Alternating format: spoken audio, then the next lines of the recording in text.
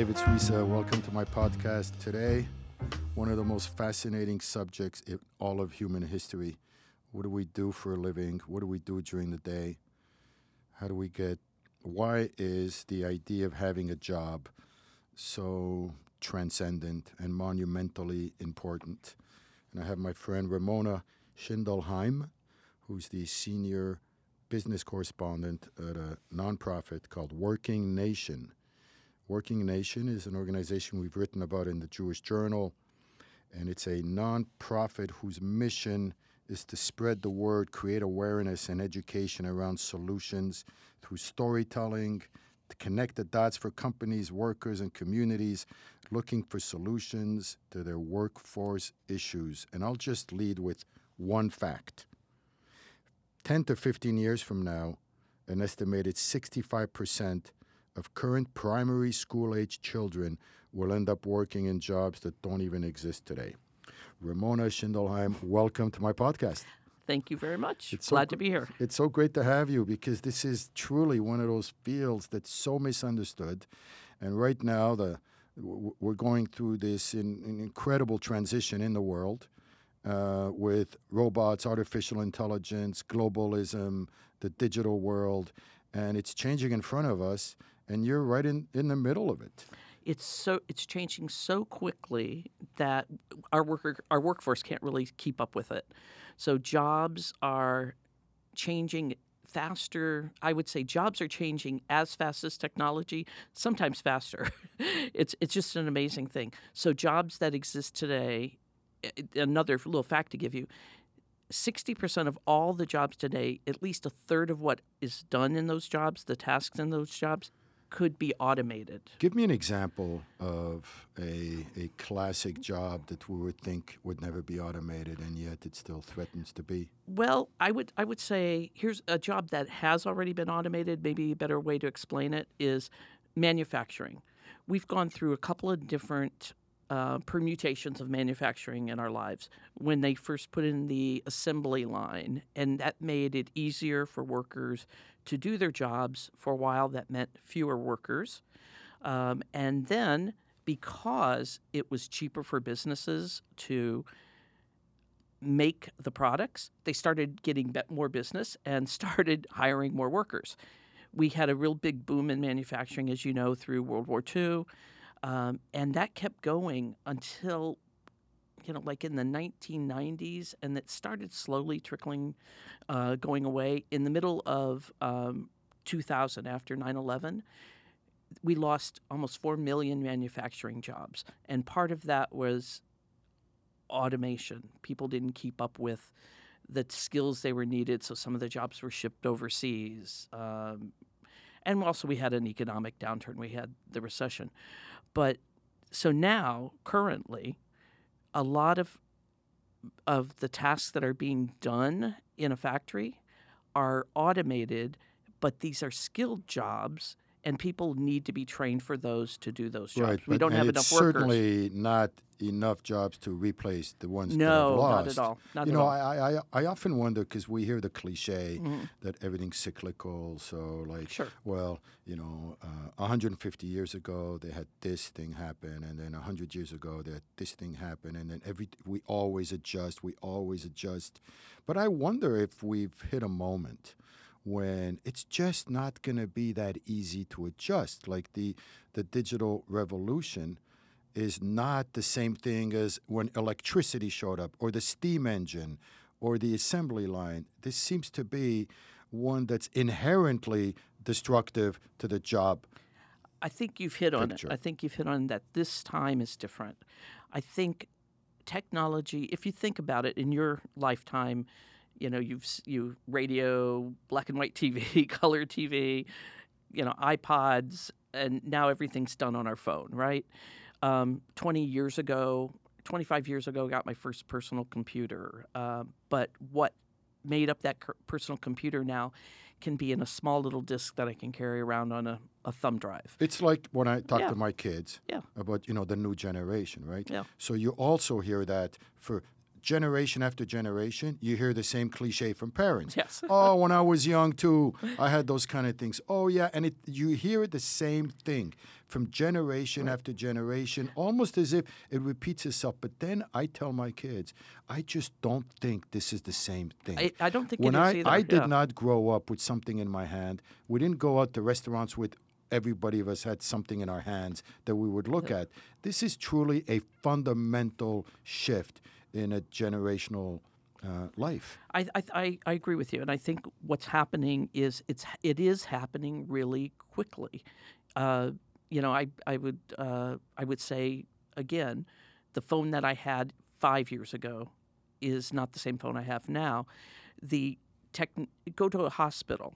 And now, I don't know if you've seen this, but now all the stuff that the nurse takes in or the physician's assistant takes in about you is computerized. So everybody in that job needs to know how to Right, but that's that one job. place, right? That's Yeah. one place where God knows they can use a lot better upgrade, right? But- in the healthcare world, but they're doing it, you're saying? They are doing it. There are people being trained. That's one of the biggest growing areas in technical training is these assistants, because they all need to know how to use that computer. But there are other diagnostic tools that can, tell your, like if you've had a heart attack. Obviously, we've all had, maybe we've all had EKGs, but now those are even more technically savvy. So you have to have people who know how to operate those. Correct. So when we hear all over the news in the past few months how the economy is doing incredible, the unemployment among the African American, among the Hispanic, among women, among just throughout America is at its lowest in years, and the employment figure has gone way up. So it seems to be good news. How do you respond to that? Well, you can't just look at the headline numbers is how I respond to it. I've covered economics and business for 20 plus years now, and I learned early on you can't just look at that headline number.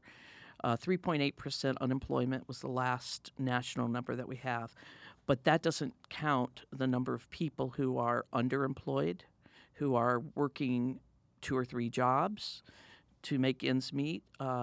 It doesn't count the people who are only working part-time and don't want to work full-time. And it doesn't count the people who have dropped out of the workforce because they can't find the work. But wouldn't that factor in, though? Because if you compare it to the previous number, that also would not count those. So is there an improvement? Do these numbers suggest an improvement despite those caveats? I think we are pretty much where we were 4 years ago, 5 years ago. I don't think we're improving. I see the numbers have gone down, but we've been out of a recession for a while now. But if you look at the unemployment number, what it compares is what it looks at is the number of people looking for work, actively looking for work. So if fewer people are participating in the workforce, if 6 million people say, I can't find a job, 3 million people say, I can't find a job, I'm not going to look, your unemployment rate is going to go down.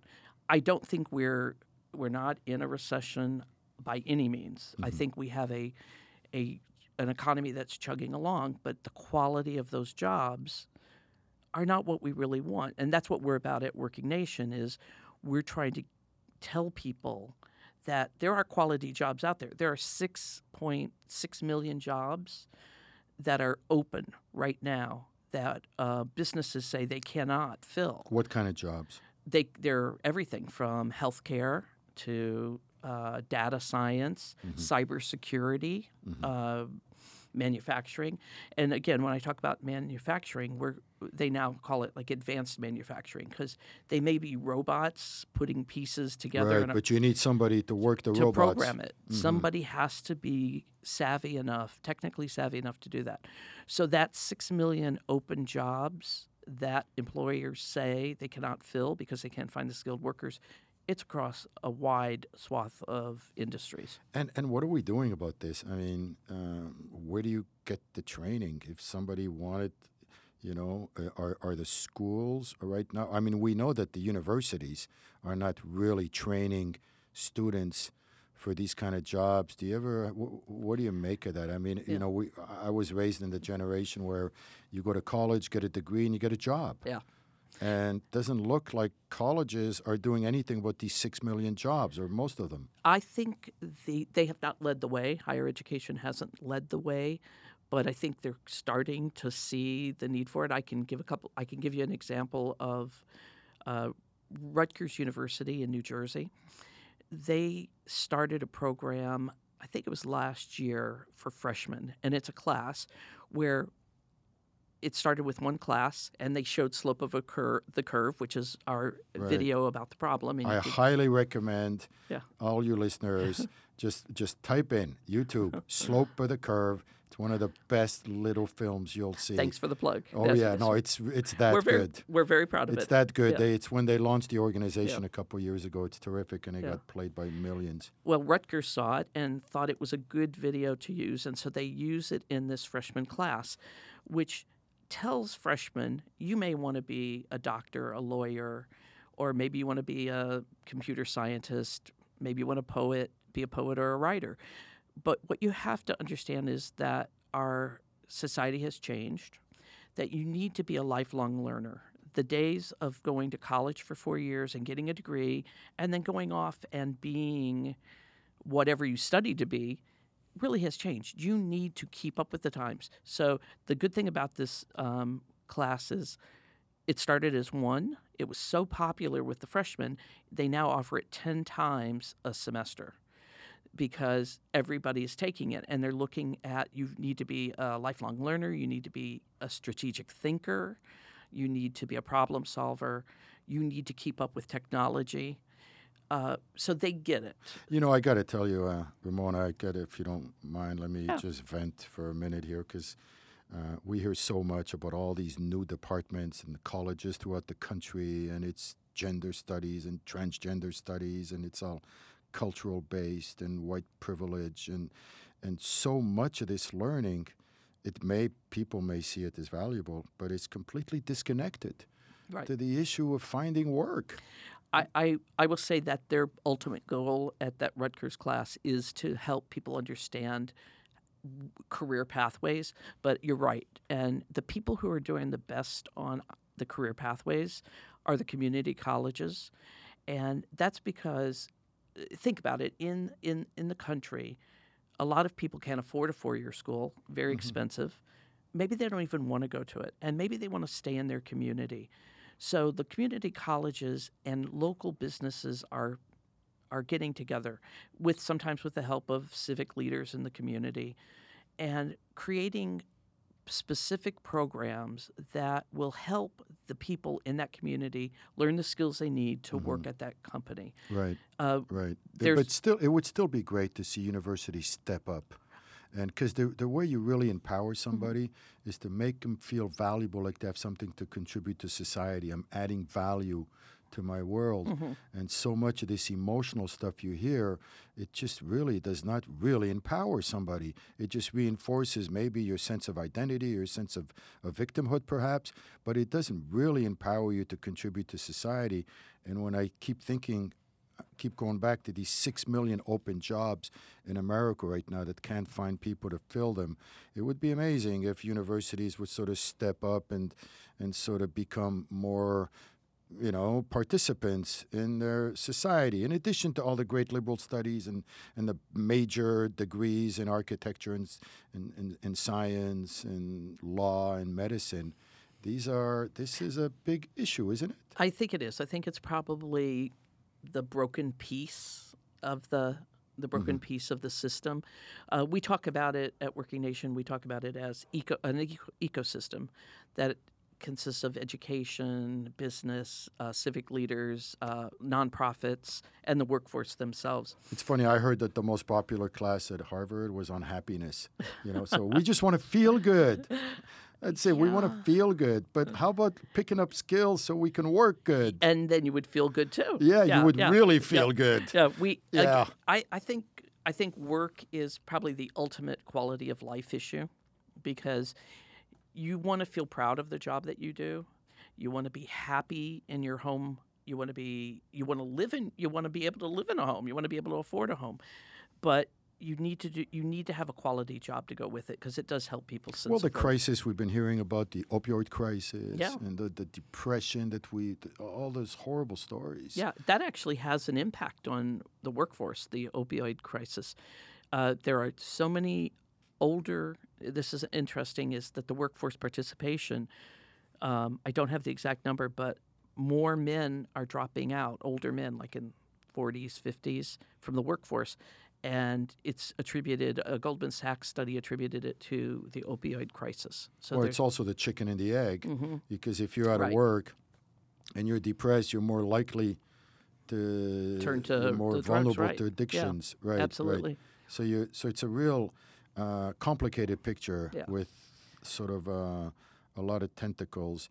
And what can we do as a community? I mean, we often like to sort of expect so much from the government, but what can we do? I noticed in your article this week in the Jewish Journal, you spoke about the responsibility of employers themselves in terms of training, right? Because somebody can have a skill set that's outdated, and they're currently having a job, and they're making $80,000 a year, and they wake up one day and they're out of work. Right. So talk to me about that, this new model that you referred to. Yeah, this was based on a study from a Massachusetts quasi-government agency their first goal is really to help people find entry-level jobs to start with.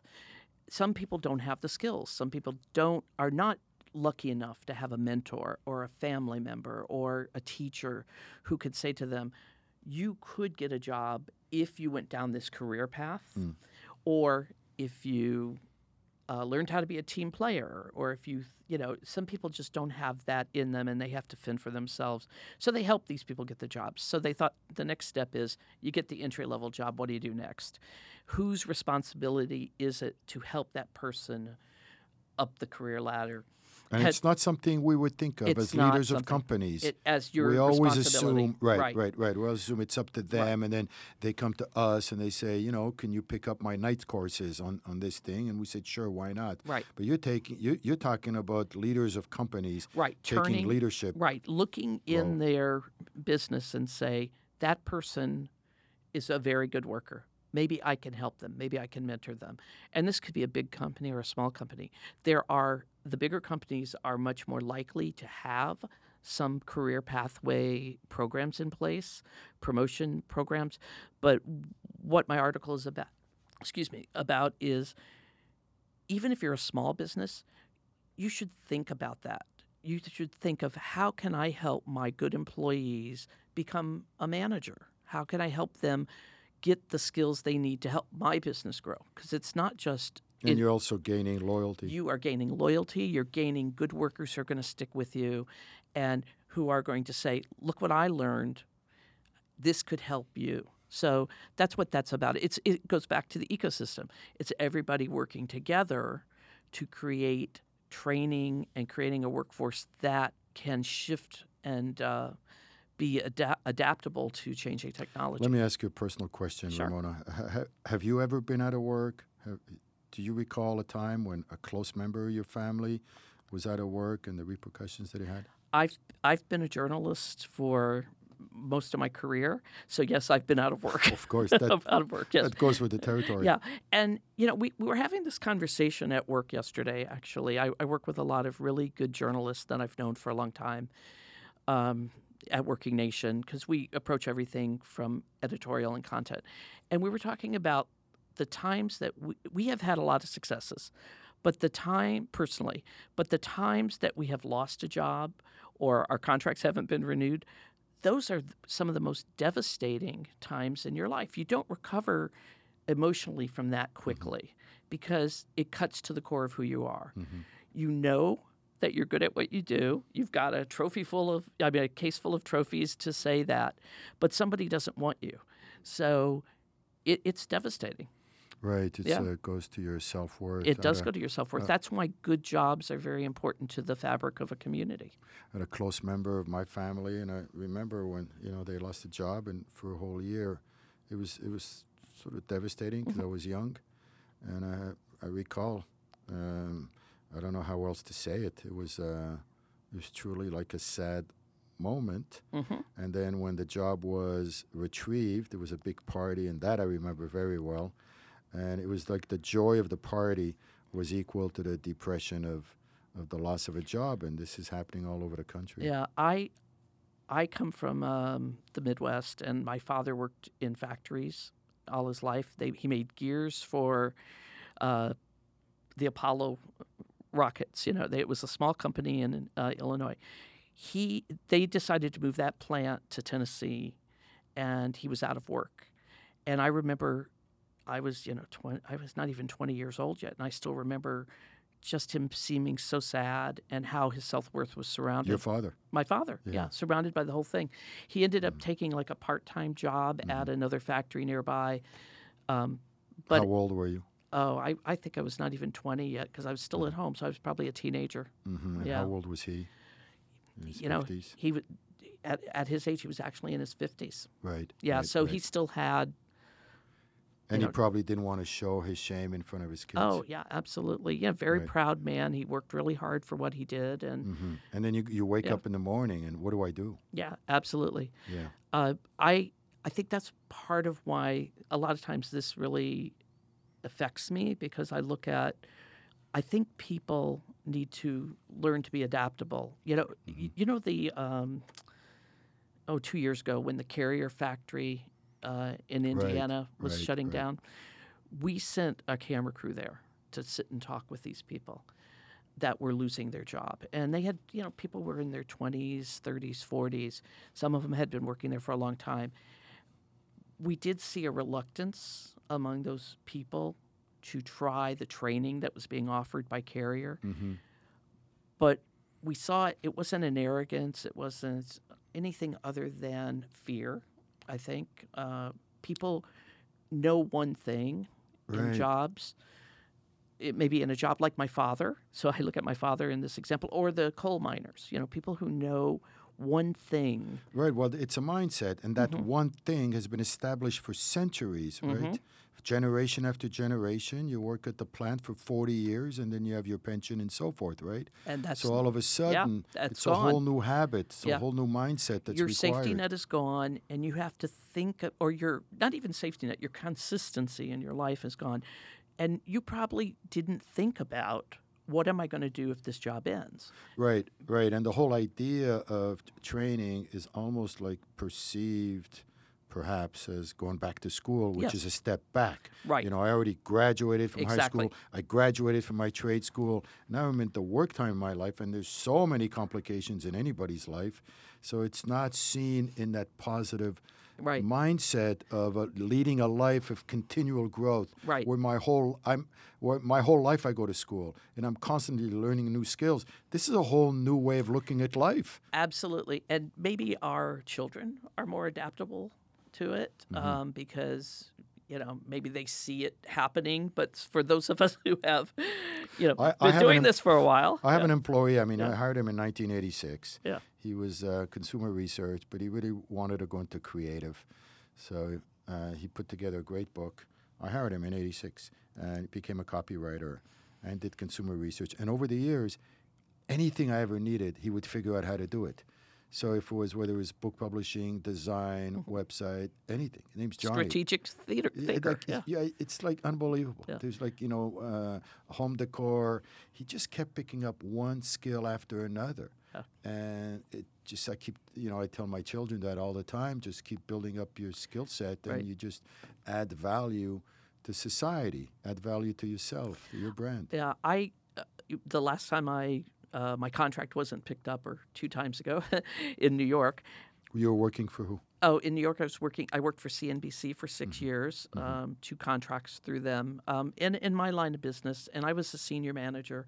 It's not uncommon that when How there's long is the contract? 3 years at a time, I see. generally. And so at the end of 6 years, they had a new manager, a new boss, and so they just said, I have a different way I want to go. And so, we parted ways, very friendly, great. Right. But then you got to find something. you got to find something. So I decided I'm going to take the skills that I knew I had, and I started doing some media training. I started doing some consulting. When you say media training, you were training others? I was training people to speak on camera, also working with them on their brands. I had like a psychiatrist who I worked with, and I did some videos for her. And what I taught myself was how to edit on Premiere Pro. Again, I'm not a child. I'm not a kid. I just said I'm going to learn how to do that because I can use that skill in my business. Well, that's huge because a lot of times, we'll have somebody who wants to do a little video and, if you need a lighting guy and a camera guy and a sound guy, and I have to pay 4 or 5 people. But now today, the people who are really valuable are the ones who can sort of, one person. Right.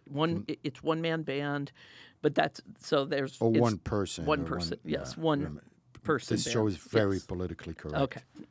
Most of the time. Right, Shani? Yeah, she agrees. My daughter Yes, agrees. and I am that one person. I could do the editing, I could do the writing, and producing. So I kind of... You know what? I should interview you. Yeah. I don't think Art Bilger would like that. Art is the founder of Working Nation and also a good friend. I'm not walking away Art, from him. do not worry. Ramona is safe. He's a good man to work for. Oh, no, he is. Absolutely. This was his vision years ago, and he would bring it up to me at lunch. And, he's like struggling for his nation, for the country. And he would say, this is really bothering me. Like, we're not teaching our kids the jobs of the future. Such a simple thought. And next thing you know, he's got this really major organization.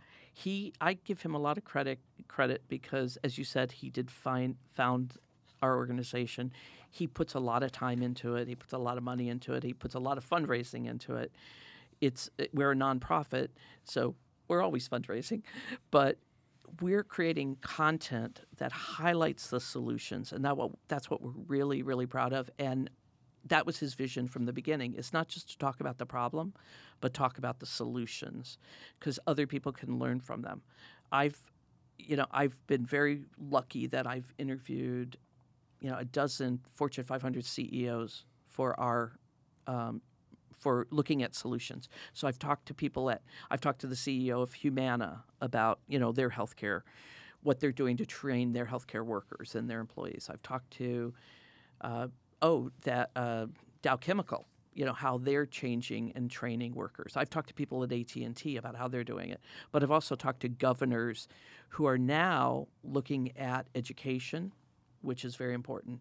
Governor Snyder in Michigan has this Marshall Plan for education, and it's all about bringing in STEM education for K through 12 students, so starting it early.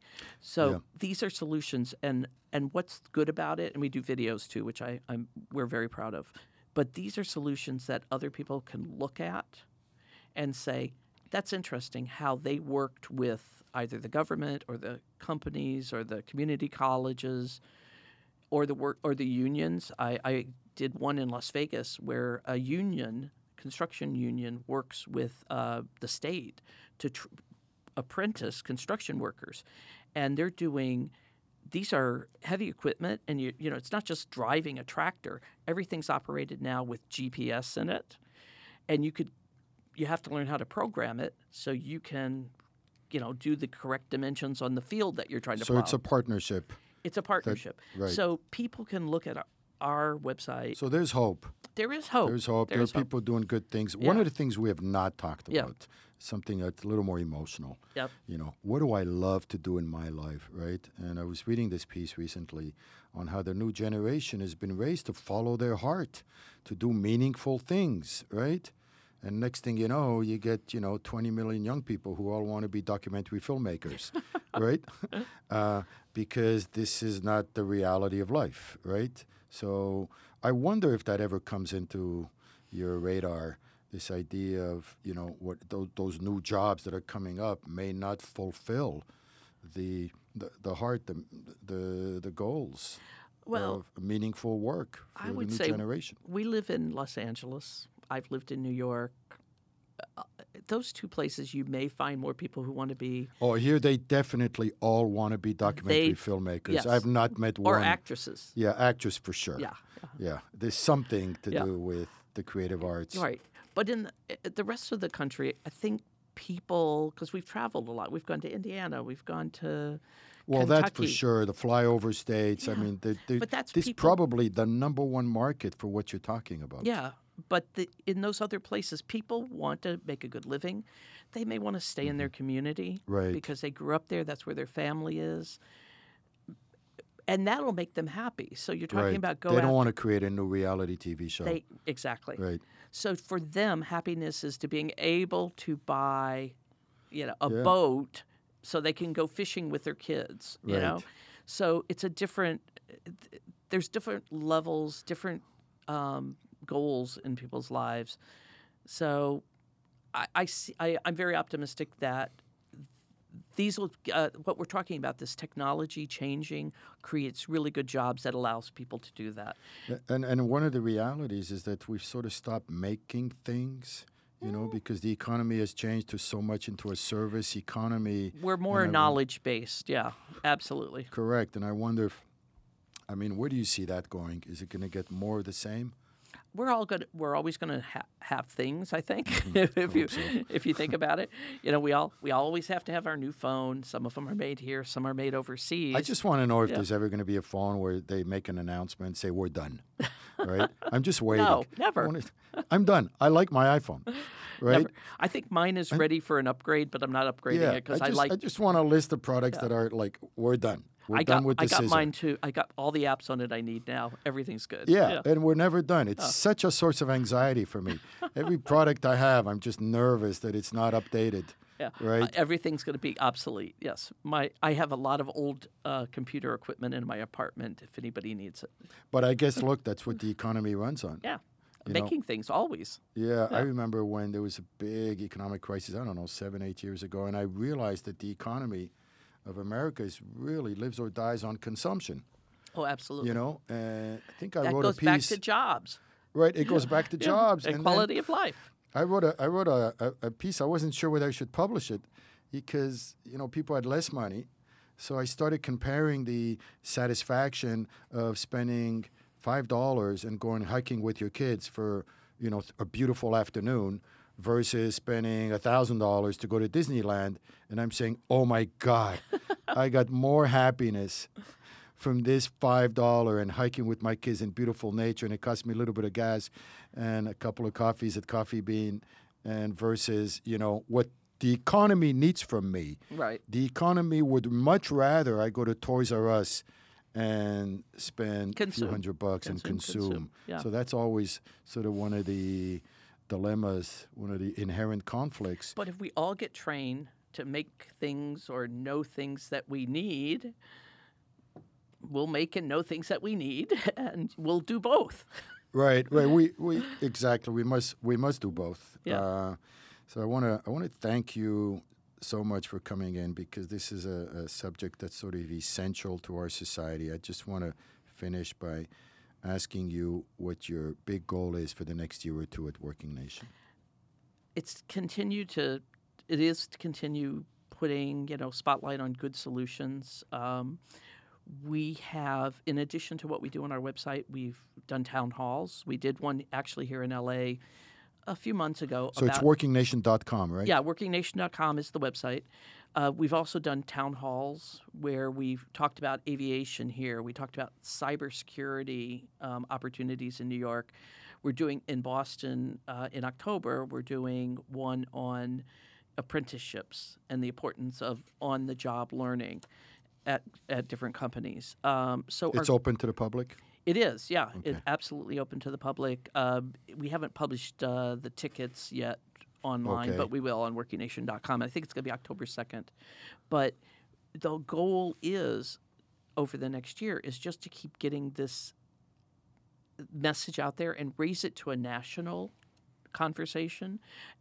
We think all solutions are local, so your business has to work with your community college to create the jobs in your community and train people for them that you need in that community. And what you need in Denver is going to be different than what you need in New Orleans or Utah or Wyoming. Yeah. But I want to say we're doing something else that's really kind of remarkable that I think will help with that mission. Next month in Florida, we're doing a workshop for journalists. It's all booked up. Everybody, we got double the number of people that we Oh, thought I'll were going send to you a have there. few. But what it is training the journalists how to talk about it in their community. Ah. So that will help spread the word. Somebody was asking me, he said, David, why do you have somebody from Working Nation writing in the Jewish Journal? And I said, if there's one cliche about Jewish values that everybody knows, and that's so true, it's so much better, instead of giving someone a fish, to teach them how to fish. And that's the heart and soul of your Perfect. organization. Absolutely. Okay, on that note, thank you Great. so much, Ramona. Thank you very much, David.